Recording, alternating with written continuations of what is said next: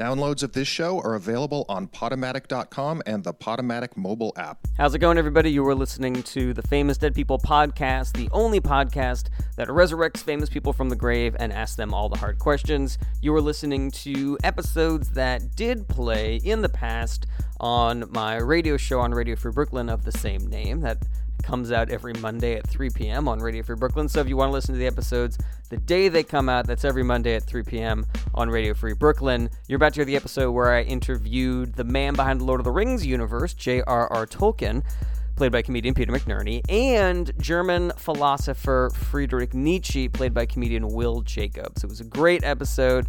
Don't forget to buy my book, The Kellyanne Conway Technique. It is me making fun of Kellyanne Conway for like 140 pages. It is super funny and available now. Also, leave a review of this podcast. Rate us 5 stars. Tell your friends. Tell your friends about the book. Review my book. Do all the stuff. Hit us up at famousdeadpeople@radiofreebrooklyn.com if you have any feedback at all. But for now, sit back, relax, and enjoy Friedrich Nietzsche and J.R.R. Tolkien only on Famous Dead People. Famous dead people. It's time. Famous dead people. Time to start the show.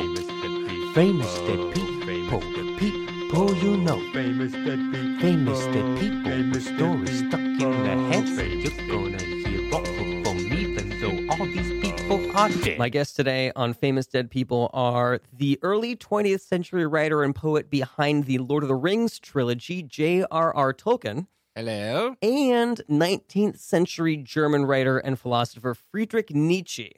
Guten Tag. It's good to be here. Mr. Nietzsche, Mr. Tolkien, thank you so much for joining us on Famous Dead People. It's my pleasure. Oh, Entschuldigung. It's so good to be here. Now, we don't normally have people on the show who are in similar fields. You're both authors. You've both written books. But I do think there's a good disparity between you two because I'd say I would describe you, Mr. Nietzsche, as a philosopher more than a writer, right? Like that's not a stretch. I know that you wrote some fiction, but it's not a stretch to call you mainly a philosopher, right? Most of my fiction was never actually published, but I did have a flair for the fiction, and I enjoyed making up stories that I thought would impart lessons onto the children of the world. Okay, so like you would maybe take your philosophy and turn it into like a work of fiction, almost the way that like in Ayn Rand took her political philosophy and made it into fiction. Oh, that sort of thing. Snoresville, am I right? I've never read any, but people say that Nobody it's good. has, as far as I'm aware. Yeah, I use. I'm very short, so I use Ayn Rand's books mostly as boosters for my seats at the table. Oh, yeah. That is a burn, Ayn Rand. Oh, I enjoy putting and farting on them very much because I do not enjoy her philosophy and I do not like her writing. I use it to prop up my cookie jar on top of my refrigerator because I reach up and it's a little too high, and then I see it. I'm like, oh, I'm not hungry anymore. Yuck. Oh, Yucky. that's a really adorable deterrent. To put your cookies too high for you to reach them, J.R.R. Tolkien. It belittles me in a healthy way, I find. Yeah, well, it's also like, I'm imagining as you're going up to get a cookie, you sort of like pass the book and you look at it. Yes, exactly. And I don't know, maybe the ennui. Yeah, what's the word for like her philosophy? Where like if you're weak, then you should die, and I think that sums it up. I think that's a pretty good encapsulation. But there's a word for it. It's like objective selfishness or something. I forget what it is. I think it's called the Underman. The Underman. Yeah. Well, I know that you had something similar of like the Overman. But we'll get to your philosophies in just a moment. Mm-hmm. But so like, what were the sort of things that you wrote in fiction? Because I read like a lot of your philosophical stuff and treatises when I was in college, but I never read like any just like legit straight fictions of yours. Like what kind of territory were we going on? Yeah. My favorite story was about a little boy going into the boysenberry bush near his oppa's house. Okay. And it is what was the name of this book, by the way? This was called, it eventually was called Thus Spake Zarathustra, but it was originally just a little short story that I wanted to write. That's interesting. So one of your big philosophical books started as like a children's fiction? Yeah. Now you're speaking my language. Yeah. Except for that title in which you literally weren't. Zasberg. Yeah, that's in English. Well, with the accent, it sounds like he's speaking in German.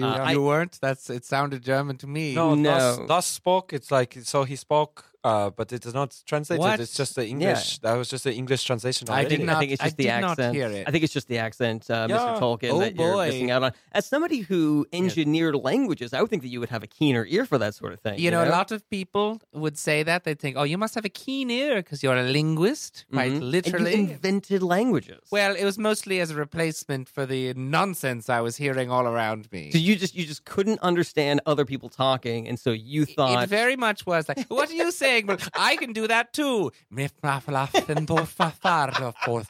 That's amazing. I Wow. just started writing That's it down amazing. to So So mock you're people. Elvish from your books, Yes. and I guess whatever orc languages are in the books also was just you making fun of what you thought people This- around you were saying. Each language I devised was me mocking a specific person in my life. So my Professor Boingle, who was a Professor very Boingle. Boingle, yes, he was Boingle. Swedish. Okay. And he taught, and he had a very guttural jowly, and I'd say, "Oh, I'm Professor Boyle."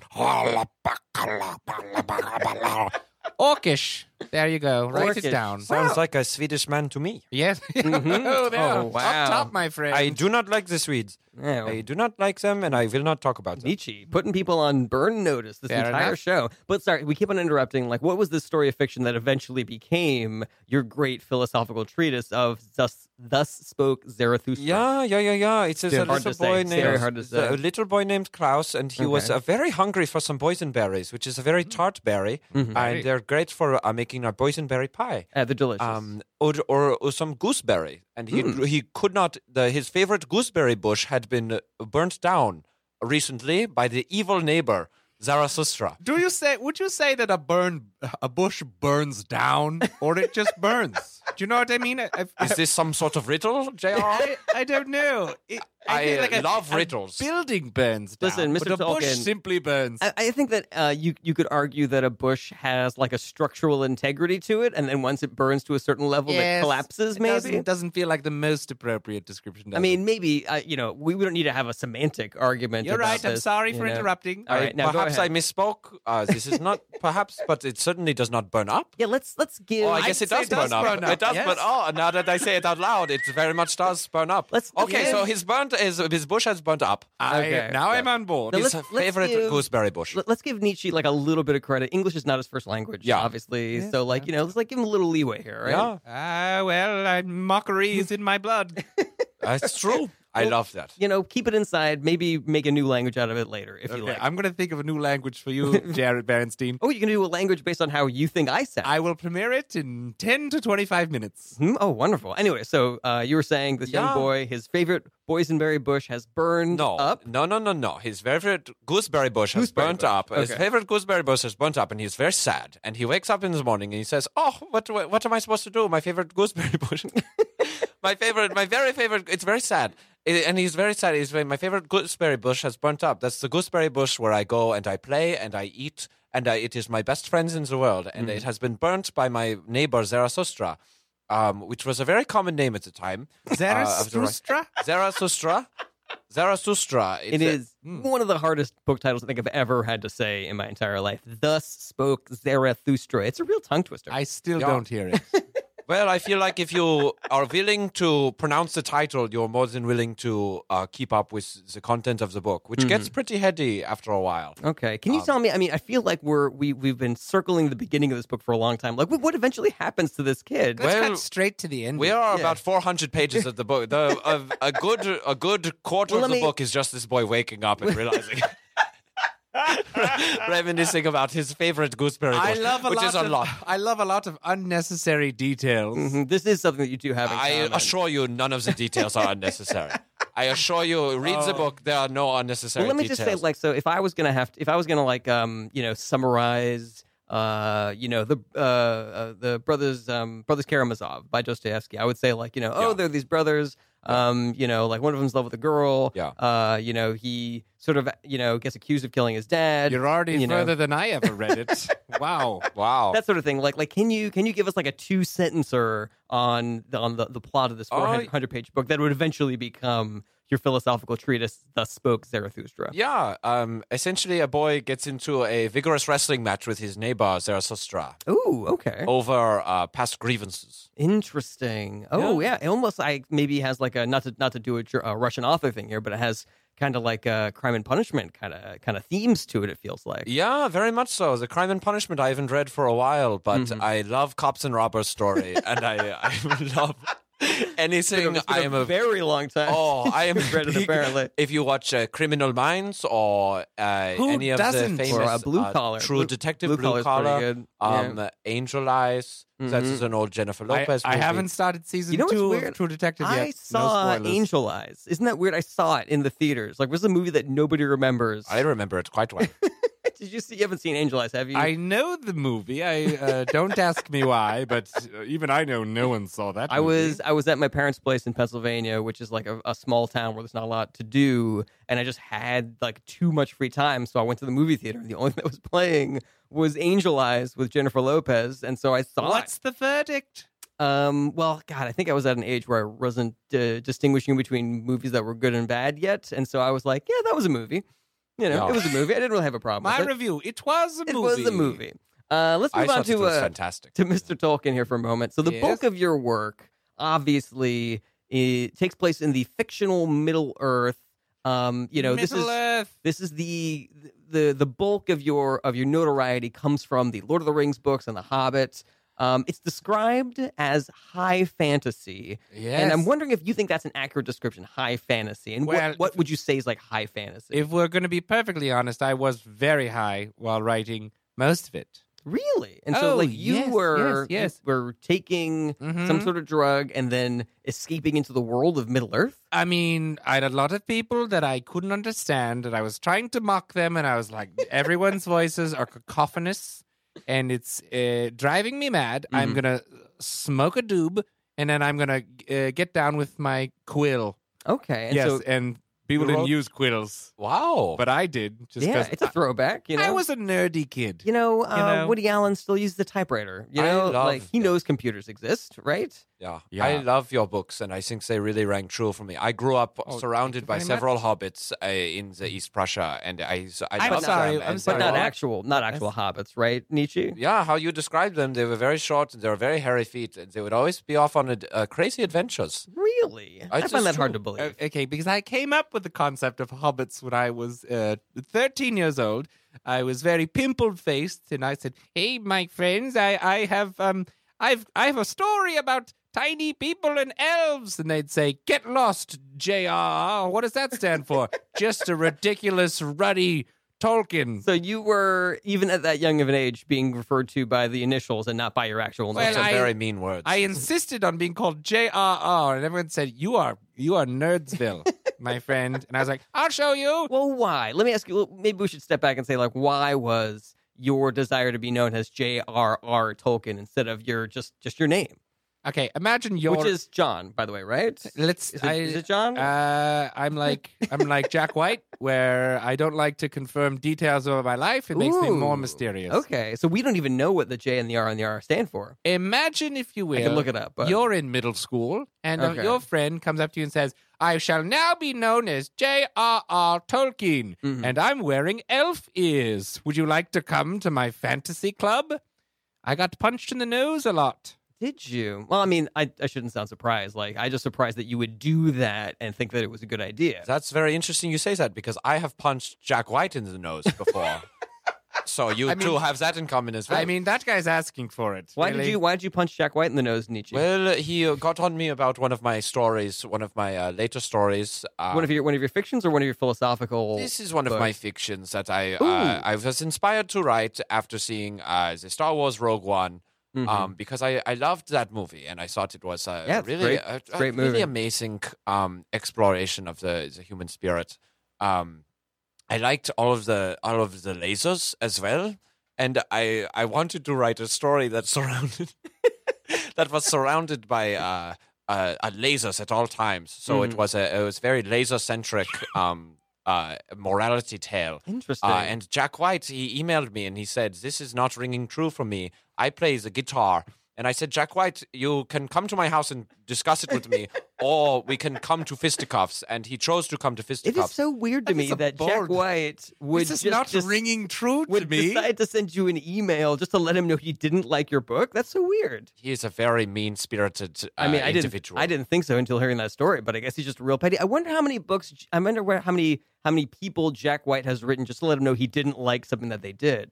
C.S. Lewis did that to me. Really? Well, you Yes. guys were friends when you were. We were the two biggest nerds in school. And Oh, so okay. We tolerated each other, and I said, I'm going to out-nerd you. He goes, no, I'm going to out-nerd you. So you were trying to be nerdier than each other? That Well, doesn't- we had no one else because everyone ridiculed us. So I said, I'm going to create a fantasy world. He goes, I'm going to create one, and it's going to have a lion named was it I want to say Azkaban? Azrael. Aslan. Aslan. Mine was in Azrael. Harry Potter. That's just Israel, Azkaban's I'd in- say. It was the giant lion named Aslan. If you're just joining us, this is Famous Dead People on Radio Free Brooklyn, and my guests today are 19th century German philosopher Friedrich Nietzsche. Hello. And the early 20th century writer and poet behind the book The Hobbit and Lord of the Rings trilogy, J.R.R. Tolkien. Hello. And we're just discussing how C.S. Lewis and named his main character Assland. Aslan. That's what I told him. I was like, It was Aslan. Welcome to Assland. Oh my goodness. The children loved Aslan. That was- he was their that was- savior. That was It's just a Jesus story. The children loved Aslan. He was their best friend. I don't understand what is funny. They Oh, loved the children- Aslan. the Neither children- did CS. Neither did CS. the children would go on a magical journey to get to Aslan. It seems like an analogy that it would have made some red flags raised if someone had given me that book. Well, this is CS. I called him crap shit Crap Lewis. shit Lewis. Who in that. their right mind, given that opportunity, is not searching for Aslan? If I find a magical portal in my wardrobe, I am going to Aslan as soon as possible. I don't understand why it is so. Why it is a Friedrich joke. I love that Nietzsche. book, and You are incorrigible. I Let me- love Aslan. Let me ask you a question about when you were a child, Friedrich Nietzsche, because Yeah. you were a gifted student, but according to Wikipedia, you had a penchant for pursuing subjects that were, quote, considered unbecoming. And there's not a lot of information about what you exactly were studying that was unbecoming. Can you tell us what were the subjects that you were pursuing that everyone was like, oh, no, you shouldn't be studying that? Yeah. I loved studying. I loved studying cups. Cups, sorry, like cups. drinking cups. Drinking cups, C-U-P-S. cups, with the cups, and I would go around and I would ask, "What is the origin of this naturally occurring object?" And they said, "It is a simple tool used to hold liquids." And I would say, "It is a simple tool. It is nothing but. It is anything Wait, but simple." Naturally occurring. Mm-hmm. You think cups just are? I'm sure that there's some rock formations that happen to end up in a cup shape. This is or a like stretch, some- Jared. I don't think so. This is a I stretch. don't think so. I gotta say, of the number of cups that exist in the world, I think most of them are crafted and most of them are made. Oh, yeah, you think so? I think maybe like 0.1% of cups are just that all right, shape, I'm ready you know? to speak my Jarrett language. All right. That is uncanny. It has a consistent syntax. It is amazing. I'm really excited. You could make it almost feels like a bird person language, you know, like that. That Oh, could, yes. you know, Yeah. maybe a race of people that have like feathered wings. Not the eagles, obviously. The eagles have Oh, their no, own, no. their own I think language. these are more like the dodos. On the verge of extinction. Jesus, getting roasted over here. It's kill or be killed in my. All right, so you were Nietzsche were Yeah. studying cups, and Cups. people thought that was unbecoming. to Yes, be- well, people did not take the same interest in the cups as I did, and let me ask you a question. How often do you use cups, and how often do you think about using your cups? I use them every day, and I think about using cups 0 times a day. I agree. This gets right to the heart of what I was trying to study as just a baby boy. I was fascinated by cups. I was building things with cups. I was trying to make friends out You of were- cups. I'm sorry. Who was describing this as unbecoming? Everyone in my life. I had my That's not the my word I upper would use. I would not- and, I had my upper, and my father died when I was at a very early age. But all of my evil sisters were describing them. You see, it's this little boy. This little boy is obsessed with cups. He's crazy for these cups. Why is he studying these cups so closely? No, we don't care how this one crack got into this one cup. And I say, I need to figure this out. How is this?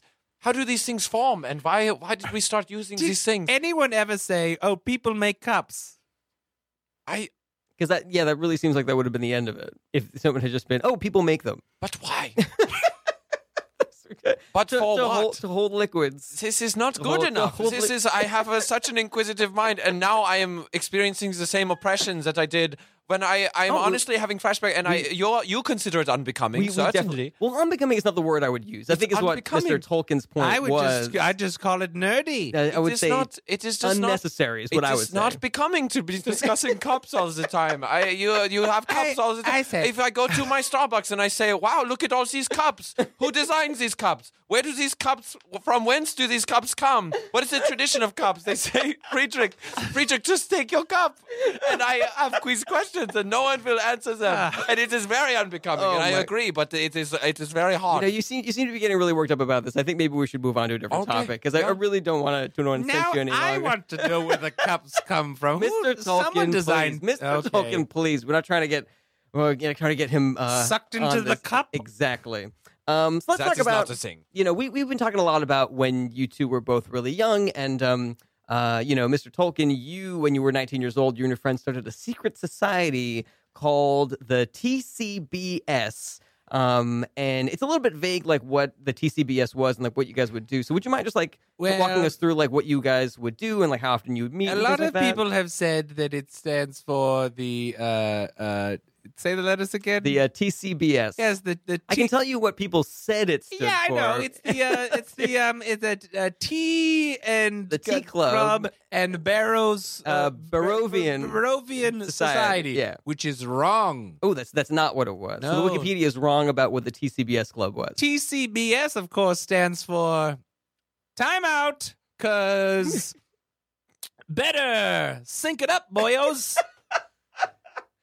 Time out, because better sync it up, boyos. boyos. One verb. Yes, well, it was our own spelling of all of these words, but they started with those. Wait, I like how you said boyos at the end, but there's no last B. It's not the TCBSB. Oh, no. Sync it up, boyos is one word. Sync it up, boyos. Sync it up, boyos. Okay, and so why? It was something we said when we were and your friends started a secret society called Time Out, because better sync it up, boyos. Is that right? That is perfectly correct. And we were outcasts. We were nerds, and we liked fantasy, which was not cool then either. And it's really just my dad's basement where we would get high and write our stories. It's and I would say, I'm Denethor, Steward of Gondor. And C.S. Lewis would say, I'm Aslan. I go, oh, what? Aslan? Yeah, I'll take it on the Aslan. There is no way Aslan would lose in this conflict. Aslan is the ultimate. I see Aslan is... Well, against Denethor, yeah. Denethor was a real pushover. But, I don't remember Denethor from the Lord of the Rings books. Can you... What was Denethor like? What was Denethor? Yeah. He was... He was the Steward of Gondor, waiting for the king to return. Right, Denethor. I didn't like the casting in the movie. I thought he was great. He was the one who was obsessed with licorice. Licorice? I'm sorry. I don't remember this. Am I remembering this correctly? I mean, you're talking to the author. Of the scene where he pours oil on himself and sets himself on fire? Yes, this must be what I'm thinking of. Well, that's not licorice. That's he's trying to light himself on fire as a form of suicide. Do you think that was like a licorice syrup or something? I thought he was pouring licorice syrup on.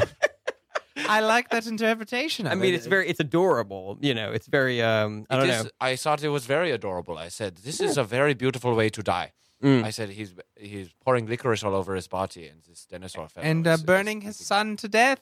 Oh, trying to burn his son to death. Faramir. Thank goodness he failed. Oh boy, did you see that guy in Iron Fist? He's the bad guy in that show. Yeah. Faramir. You know who I think the bad guy is in Iron Fist? Everyone in it? The writer. Hello. Oh, boom. Yes. I can't believe I watched every episode of that. I can't either. I couldn't believe as it was happening. I had a hard time getting through the Defenders just because Iron Fist was in it and like the main person in it too.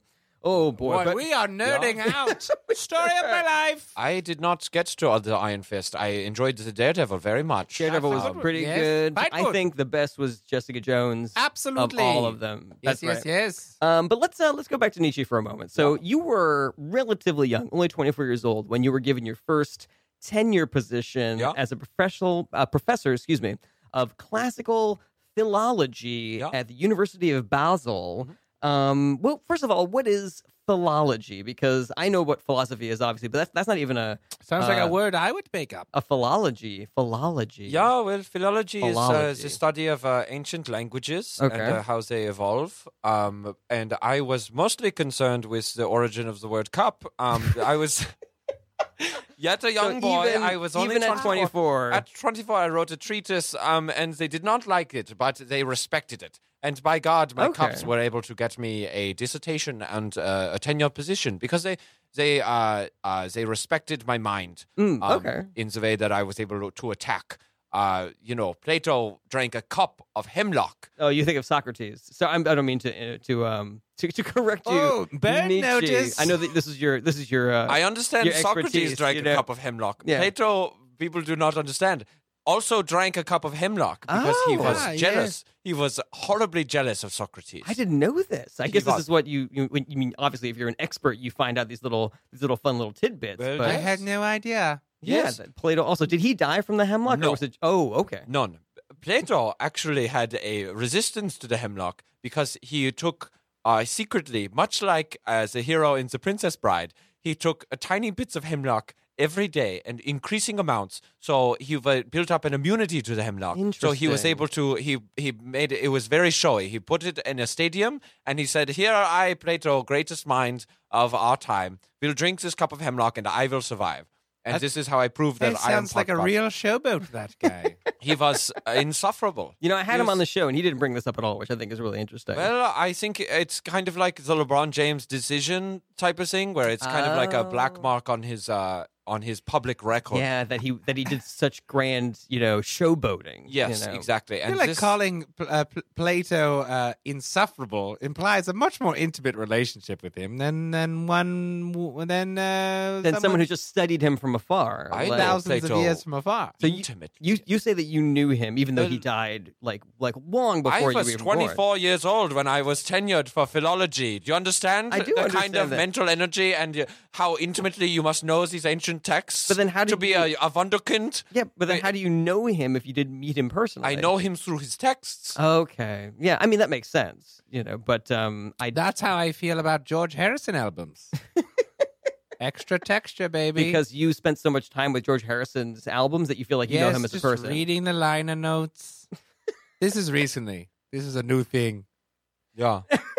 Obviously not while you were alive. you? Do do do do do do do. Well, Sorry. Let me ask you, Nietzsche. So you get this esteemed position at such a young age. Yeah. How did this affect you, like your view of yourself and like how you interacted with people? Like, did it change you to have this incredible honor at such a young age? I am not proud to say it, but I was showboating from a very early stage in that career. I was very Plato-like, you would say then. Yeah, right? yeah. I was shining my boots every morning to take it out. I would, when the sun was high, I would point at it and say, one day I'm going to touch that orb. And I would tell my students, I say, one day I'm going to touch that orb. And they would say, Nietzsche, you are getting ahead of yourself. And I say, no, one day that orb will abide in my house. And we did not understand what the sun was at that point. Are you sure you didn't? Pretty Really, sure you didn't? we did. I thought everybody knew what the We sun did not was. understand the implications of the sun. We did not understand the underlying reasons behind the sun and how it behaved with respect to the will to power. This is interesting because, like a lot of things that you've written down in your philosophies, Nietzsche, like it really feels like you're saying something else, but there's like almost like a deeper understanding where, like, when you say something like God is dead, for example, you don't necessarily mean that God is dead. You kind of like talking about the will of people's drive through religion and stuff like that. And I mean, it's very difficult to understand, but Is that what you meant? Well, it has been a very generous interpretation of my meaning. Well, I was just kind of spitballing there. It was every morning I would wake up before dawn and I would pick up my journal and write everything that I had seen in the night before, because we didn't understand what dreams were back then. We thought there were portals to Wait, hold another on a second. land. We have to take a break, but I really want to talk more about your dream journals, Friedrich Nietzsche. We got to take a short break, but we'll be right back on Famous Dead People with J.R.R. Tolkien and Friedrich Nietzsche. Famous Stay dead with us. people, famous dead people, famous dead people, famous dead people. Hey, everybody, just want to take a quick break from the show to remind you to subscribe to Famous Dead People on iTunes or whatever app you use to listen to podcasts, rate us 5 stars, leave a comment, tell your friends all about us. That stuff helps us out a whole bunch. Yeah, recommend the show to your friends. I don't see why you wouldn't do that since you like it so much.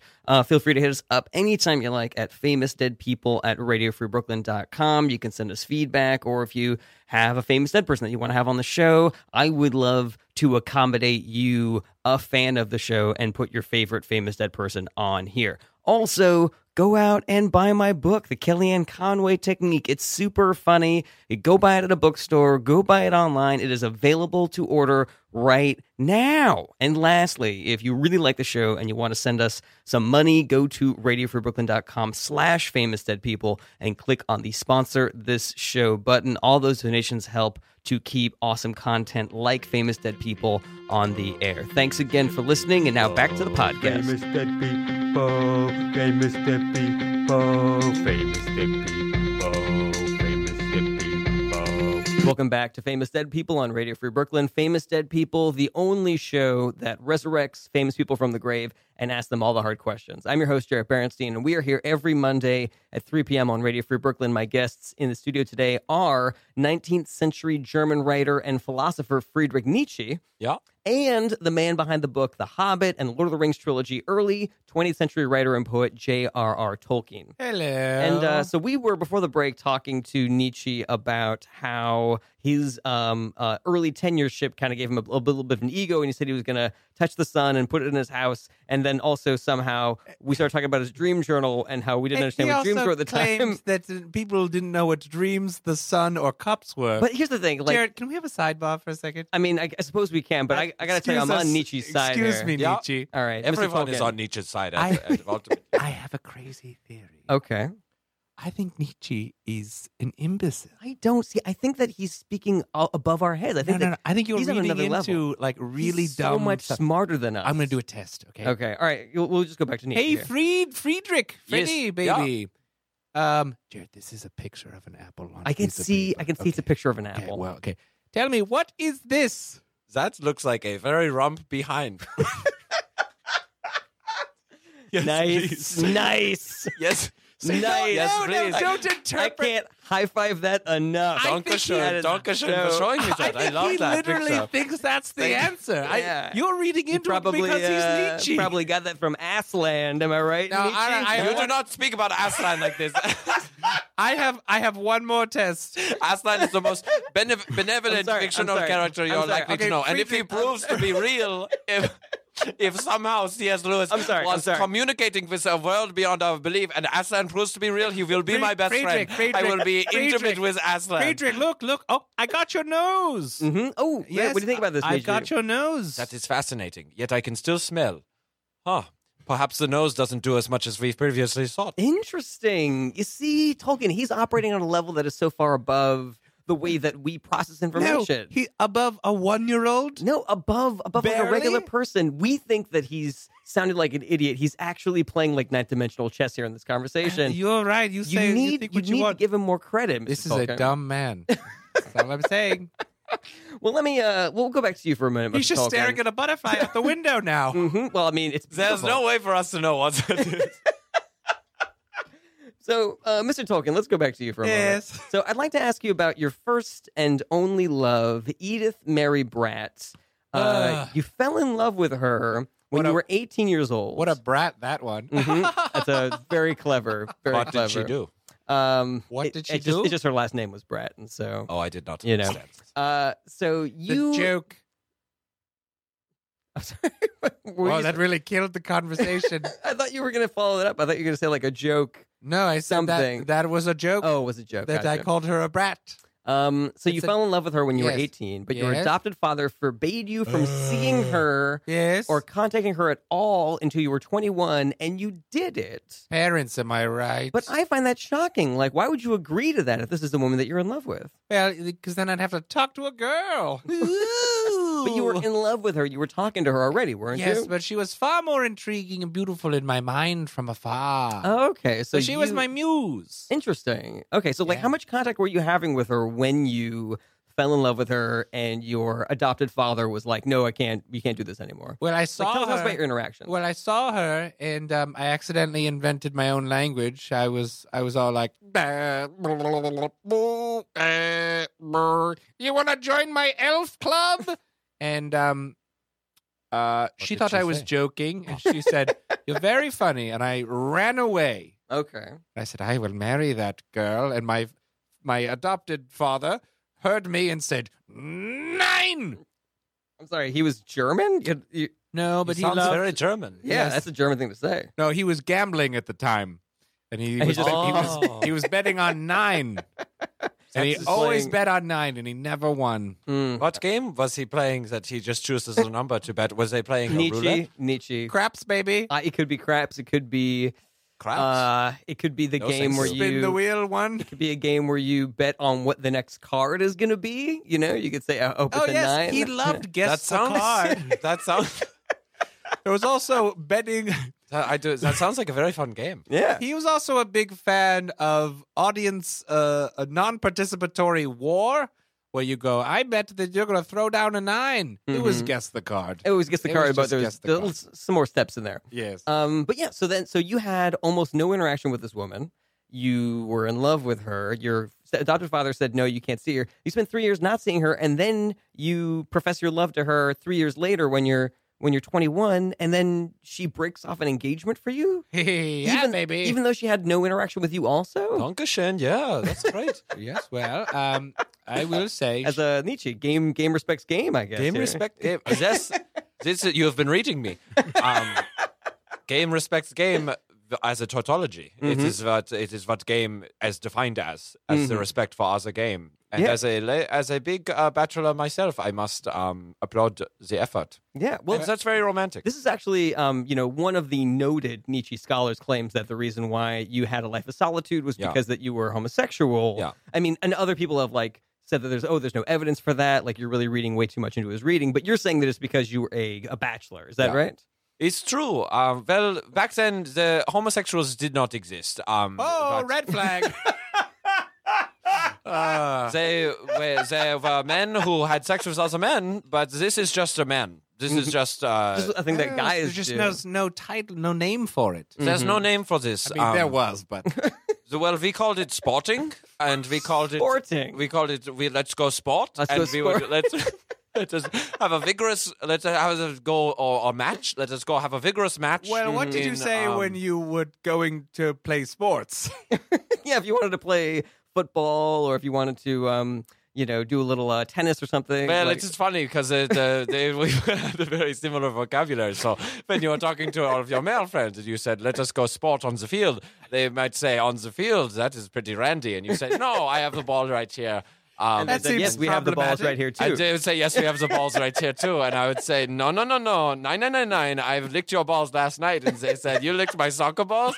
And I would say, No, I licked your real balls." And they'd say, "My soccer balls are more real than you can imagine." And I'd say, "With the eternal recurrence, we don't know what is real." This is incredible. Your recall for these conversations that you used to have when you were a kid. Well, they would happen very often. You understand the confusion that is inherent in talking to your male friends, and we didn't have much to do except for sport and sports. and Ger- other sports, obviously. German is famous for having many words that are very, very specific, but also a few words that are That they just- overly general that mean a lot of things, yeah. like sport. The language German is famous for that. Yeah. Mr. Yes. Tolkien, you are correct. And as a linguist, as a studier of language, you Yes. obviously you obviously know about this connection between calling male and on-male love sport and also every other sport. At the same time. No. I think Insurance. that's just him being an idiot again. Maybe. I'm not entirely I sure. think you're showing your bias here, Mr. Tolkien, because I want to take Nietzsche's word for this. Yeah. You know, everything that he Just says because is it so, makes you seem cool it's in so college. nuanced and layered, and it really has a lot to do with like how we see the world. Like you're familiar with perspectivism and how he eschewed that in view of the idea of truth, aren't you, Mr. Tolkien? And all I know about Nietzsche is that everyone's a big Tolkien fan until they get into college, and then they got to look smart, and so they ditch me for this. And then they switch to Nietzsche. They Yeah. no longer like Tolkien. Yeah, it's because fantasy. You know, it's magic. It's you get lost in it, and then It is- Nietzsche is hard truth. Yeah, it's Interesting. amazing. I was very surprised when I heard how many college students had my posters of my face up in their dorms and whose notebooks were adorned with my image. And Yeah. they go wild for It's Nietzsche. like in that college. and jazz are like the two things that college kids pretend That's to college. like That is college in to a nutshell. T. Yeah, Yeah. 100%. I didn't realize that you had this level of animosity for Nietzsche, that you felt like he was like taking your fans away from you. Well, I'm a little bit irked for the cool kids. I understand. Well, it was my understanding that, you know, like your books became more popular the longer that they were out, and it was my understanding Right. that it reached a certain level where you didn't like it anymore. Like it got too popular for you. Yeah, I mean, the only thing worse than being a nerd is being surrounded by nerds. Okay, you know? so you didn't like how it was like a siren call for other nerds to come hang out with you. Oh yes, I'd have them come to the university and say, Professor Tolkien, I don't know if you noticed, but in chapter 3, Tom Bombadil, it doesn't make sense that the story goes, Erwin in the, and they're, Barad-dûr, and Mos Eisley, a space station. And I was like, that's not a thing because it's the 60s, you dum-dum. What are you talking about? That's a very specific story, that Okay. part of it. But I've always thought it was most icy. I thought which is most ironic icy. because that station is not icy. No, it was in the very hot planet in the first Star Wars Well, it movie. was, a source, it was a source Tatooine. of great confusion for me because Well, I said most icy. This is not very icy, especially compared to Hoth. Yes, Hoth, which should have been called Kolth. Am I right? It should have been called Supreme Icy. Groansville. I tell you, Wait, Mos Eisley was in the first movie. It was on the planet that Luke was coming from, but that wasn't Tatooine. Tatooine, was it? it sure was. No, Tatooine was the planet that got destroyed in the first No, that's one. Alderaan. Alderaan, that's right. Don't make me out nerd myself. Okay. Well, let me ask you this, Mr. Tolkien. So you wrote and published The Hobbit in the late 1930s. Yes. But the Lord of the Rings trilogy wasn't published until 1955. Why did it take you so long to write the next 3 books? Wasn't there an urgency in continuing the story that you started with The Hobbit? I'll be truthful with you. Okay. I spent 9.5 years writing a story about Tom Bombadil in the forest outside the Shire. Tom Bombadil, the man who could turn into a bear, right? No, that's Bjorn. Borum or something like that. Bjorn. Okay. Yeah, I'm getting my Tolkien characters confused. Oh, this is in Lord of the Rings. Okay. It's like 75% of that first book. It is totally pointless. Okay, They Tom- cut it out of the movie. Yeah. But boy, and I was like, oh, let's just let the rest happen. What happens with this Tom Bombadil? Yeah, I'm completely forgetting this character. He's like an all. If he's only in the books, the hobbits go into the forest and they get pulled into the ground by tree trunks, and he's like, "I'm Tom Bombadil. I've been around for all time. I spent 12 goddamn years with this character." So and I you was were like, just writing a lot about that one "Oh, guy. Tom fucking Bombadil." He'd sing these songs. The full history is all powerful, and then I was basically like, "I'm sick of this." Perhaps this is you don't seem to like him. Perhaps this is a real man who lives somewhere. Perhaps this is a real man who lives somewhere in your head. Tom Bombadil, an actual person to you, J.R.R. Tolkien. All right, I'll take that. I'll take these cartoonish noises as a yes. Many times I think Aslan is real, and he comes to me, and I say, I cannot enjoy you more. Can I say, when you were sporting with the boys, In which sense do you mean? We're talking about in the sense that has balls. was in there it. Assland involved in sporting? Well, You know the answer to that, Tolkien. well, my team was the Aslans for many times. We were the Lions, and then it was changed to the Aslans. And then when we were And all so you were sporting the- together, I believe it is called Yeah, I don't know. It is. We were all sporting. We were all very wet, and we got hot and wet, and we scored a lot with each other, and then it's veering back and forth here. Well, and we would beat each other off the field, and I would go to the field accepting a vigorous beating. Okay, and such a beating I would receive every time. And I loved sports as a child. I was very is a competitive. sport, it's a combination of water polo, sumo wrestling, being beat off the court. We're all aware of all the double entendres here, Mr. Tolkien. You do not need to rehash them all for us. Well, this is a problem with the language, and it's important to as study. you said, Mr. Tolkien, it's a very vague and unspecific language in certain times, in certain areas. Except when it's incredibly specific. So we just want to clarify. So this is when you were playing for the Basel Asslands. That was your team in Basel where you were teaching. You were the Basel Asslands. Yes, I was very arrogant, and I... Is it Basel or Basel? I don't know if it's Basel or Basel. Basel Assland sounds better. Basel Assland. Yeah, it could, that could would work. be the bass ass. For those of you just joining us, you're listening to Famous Dead People on Radio Free Brooklyn, and my guests today are the English writer and poet behind the Lord of the Rings trilogy, J.R.R. Tolkien. Hello. And 19th century German philosopher Friedrich Nietzsche. Yeah, here. So, Mr. Nietzsche, I'd love to ask you about some of your philosophical contributions to the world, because I find your writing to be a little complex, as we said before. A lot of it goes over my head, and obviously Tolkien's head, because he just thinks that you're making things up like an idiot. I'm the only not crazy one here. Hello. So let me ask you about tell us a little bit about your critique of religion and the religious morality, if you wouldn't mind. Yeah, well, I thought most religion was pretty cool growing up. Okay. Until one time at my church, I was raised Catholic, and Go Catholics. Go Catholics. And one time at my church, I was coming up and I wanted one of the wafers. And I said, "Oh, please give me one of these delicious wafers." And they said, "You have not received your first communion." And I say, "The communion, it is not possible since God is dead." And at that point, they kicked me out of the church because I was a precocious child. And I said, and on my way out, I was like, "Please, may I take a sip from that cup? And if I may not take a sip from the cup, may I study the cup in order to glean some more relevance to it and understand where this religious cup has come from?" And they said, "You have scorned this church and you have scorned your own name." And ever since then, it's been an exploration against...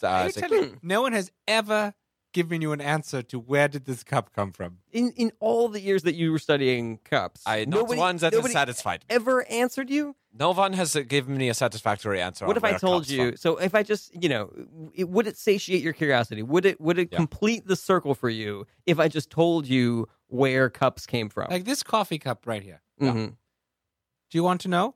Yeah. Okay, well, it's a paper cup. Yeah. So someone chopped down a tree. They cut the wood into wood chips, and then they need to go through the whole process of how you make. I think I do. And they shredded it into mulch or a pulp, and they added water. So this is, and they flattened just for our listeners, this is J.R.R. Tolkien describing to Friedrich Nietzsche how paper is made to then be turned into cups. And then somebody shaped it into rolled it, put a bottom on it, and a little glue stuck it together, and put a wax coating in it so that it would not leak. And then poured coffee in it and gave it to me. Mm-hmm. That is the origin of that cup. That seems unlikely, doesn't it? Look at what you're holding. It seems so simple and pure. And it seems like I could go out into nature and find a cup tree and be able to pluck one up. I will tear this apart. Look, it's just merely paper. With Occam's razor, I eliminate this option of your vague story. Beautiful. That this mystery man has done all of this work. I'm going to make a cup. A single man cutting down a tree. Crushing it to pulp. Who is this man? Is he God himself? Look, I'm in Radio Free Brooklyn. Tolkien. Here's a postcard. I'm circling this postcard. I'm going to put a bottom on it. Give me your water bottle. Yes, and pour water into it. You have made an antichrist to the wonderful cup. This is an abomination. This is an abomination is what you have made. And it is disrespectful and it is disgusting to me. There is a lot of depth to this, Tolkien. Do you not see? No. Do you not see the layers? Man has the intelligence of a 4-year-old baboon. A cabin a man can construct, but a cup, no. Mr. Nietzsche. Mr. Yes. Nietzsche. Yeah. So you told us about your story about like how you were originally incensed by the church, but like what's your general philosophy about the church, about the religious morality? It says in the Wikipedia that you were critical of religion. Yeah. Like what's your is it just that they kicked you out without giving you a wafer and wouldn't tell you the origin of the cup? Is that the only reason, the only criticism that you have of religion? The church is harder than most rocks. And I know this because I would throw rocks at the church in defiance of it. And I say, why are you are made of stone, and yet you are stronger than stone? What is this magic that is going on? And you are stronger than wood, because I would hit it with planks of wood. Are you saying that This is so deep. that this is I think this is known as a synecdoche, where we think you're talking about the church, but you didn't mean the larger church. You meant the literal one church one building, one church that building. you were against. But there's a church. I was against the church. You're running uphill here, Tolkien. I was one-on-one with this church, and I was seeing how I could take it down. And ever since, people have lauded my efforts against the religion because But I challenged this what church. do you think of the passage in the Bible where Jesus says to God, "If this cup may pass me by, please let it. But if I must drink from," I'm paraphrasing. If I have to drink from this cup, which is a metaphor for, do I have to die for the sins? Yeah.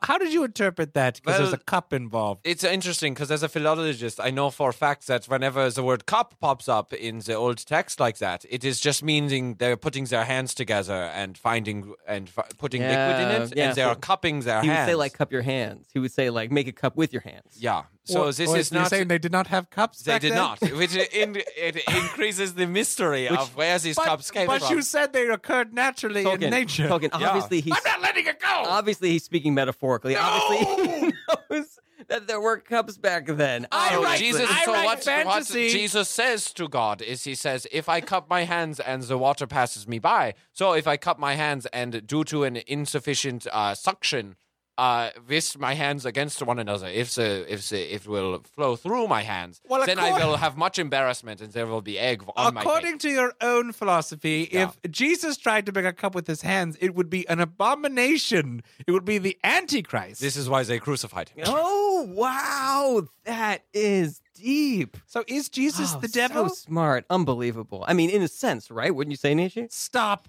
In a sense, Giving this Jesus credit. is the exact devil because he says every cup shall hold my blood. He said every cup interesting. shall hold my blood. Yeah, which this- he did not. He had never seen a real cup in We his could life. listen. We could unpack this for hours. Obviously, it's not a dumb thing to say. What Mr. about the Tolkien. Holy- Obviously. I Holy refuse Grail. to drink Jesus' blood. The Holy Grail was at Mr. the Tolkien. Last Supper. Let me ask you a little I'm bit more pissed. about Middle Earth. I and do your not. other I books do not and wish stuff to talk like that. about the Holy Grail. So there's a story about when you were young, when you were a kid, when you were 3 years old, you were Yes. born in South Africa. Yes. You were bitten by a spider, and some people say that was like, the reason why spiders played so heavily in the Lord of the Rings universe. But obviously you were too young to remember that. But I'm No, wondering. I remember that there was a little. Oh, really? There was a little girl in my pre-kindergarten class, or whatever it was called. Pre-kindergarten. In yes, it was very young, preschool, Okay. and What was her name?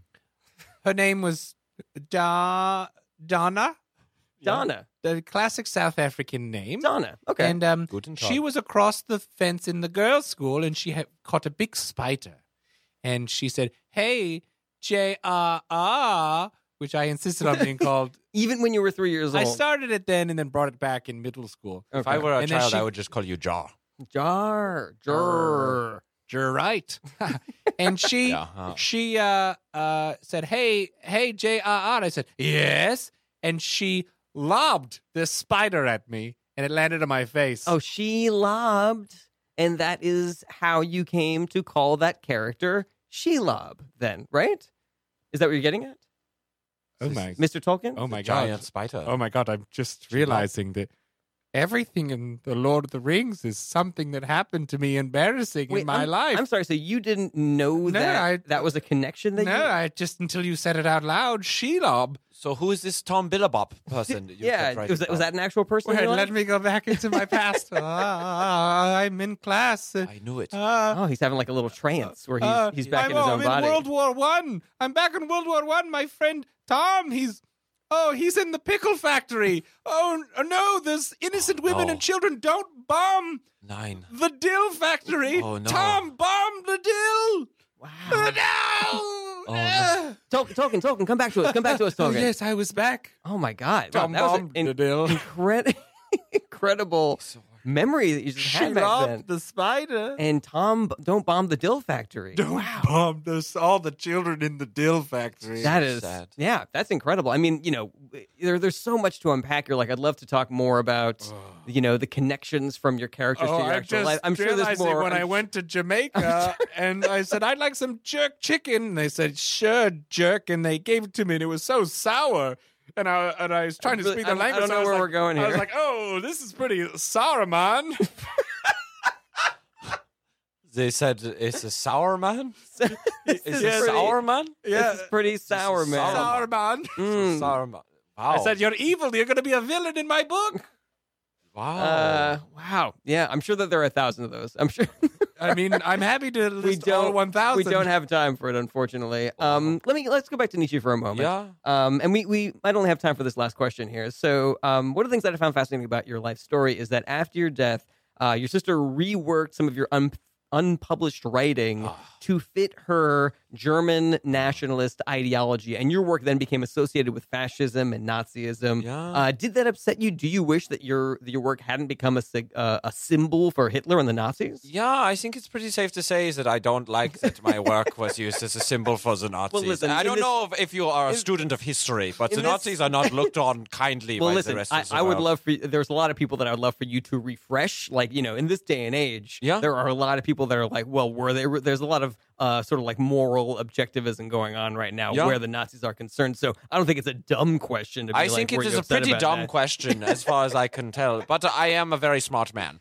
So Sounds There- like of that- all of the questions you asked. Of that, there is no question about how smart of a man you are. I am Mr. very Nietzsche. smart. Mhm. But what was it exactly that didn't jibe well with you? I mean, there's obviously the genocide or anything, but from a philosophical level, was there anything that bothered you about what the Nazis were doing? Yeah, I think there were a lot of problems with. So take the Ubermensch for example. This is what I call a tall man. Okay. And this has been described as a very tall man, and they say this is a superior man. But actually, in my day and time, a tall man was not superior because basketball wasn't invented yet. Okay. And one of the main games was the hide and find. So Not hide So and Uber- seek. The hide and find. the hide and find. Mhm. Why would we call it hide and seek? It doesn't rhyme. It's not as good. That's a fair It point. doesn't rhyme in English. It doesn't rhyme in English, and so okay. why would And they? all why of would the they call tall it that? boys, we say, you are little freaks. You are giant, weird boys. Go hide in the big spaces. And then, but you cannot hide in the big space because it is the big space. So all of the tiny children would win in the hide and find. And that was the main grade we would get in our schools. Wait, so the grade that you got when you were a kid was based on how good you were at what we call hide and seek? Yeah. Interesting. Okay. I was excellent in hide and Wait, find. so then why did your work praise the Ubermensch? Was it like an ironic It praise? was so ironic. It was the most hilarious Oh, thing I'd ever written was about the Ubermensch. satire. That makes a lot of sense. There was this idiot who was in my grade, and he was this tall, gangly moron, Mm-hmm. and he could not play the hide and find for anything. And he was a disgusting, tall, gangly man, and a little boy at that point. And he grew up to be a terrible, gangly man, and he still probably is no good at the hide and find. Interesting. Well, yeah, that is fascinating. And I mean, the fact that was then used as propaganda material for, Nazism to be like, oh, we are the Ubermensch, we are the tall men, And the Nazis, Yeah. terrible at hide and find. We found them Well, they immediately. were really good at the finding. To be fair, they were great at the finding. I just want to remind everybody that my last name I is meant more. Berenstein. As I'm saying that. And that is all the time that we have for this week's episode of Famous Dead People. I would like to thank my guests, Friedrich Nietzsche and J.R.R. Tolkien, for joining me in the studio today. I do have one final question for you both. I know it's a little weird, but I'd like to end every show by asking if you have any comedy shows or Twitter accounts that that you're fans of that you want to tell people about. Mr. Nietzsche, anything you want to tell people to check out? Yes, you can follow me at Sad William on Twitter, and you can see me performing at the Magnet in the Friday night show in Megawatt. and at the Upright Citizens Brigade at Droid Night. Wonderful. Wait, and, we can see you, Nietzsche? Let's not. Okay, great. All right. Just never mind. Why don't And, you shut up? Well, you can see me, Mr. J.R.R. Tolkien, performing Saturday nights at the Magnet Theatre in the show Trike. Check that one out. Why don't you? All right. And I'm, of course, your host, Jarrett Berenstein. You can check out my website, jarrettberenstein.com, and also go out and buy my book, The Kellyanne Conway Technique. It is available now, and it is hilarious. I hope that you will buy it and love it and rate it and tell everybody how great it is. If you'd like to ask your favorite dead person a question, please email that to us at famousdeadpeople@radiofreebrooklyn.com. We'll try to have them on as soon as we can. We're here every Monday at 3 p.m. on Radio Free Brooklyn. Thank you so much for listening, and we'll see you next week.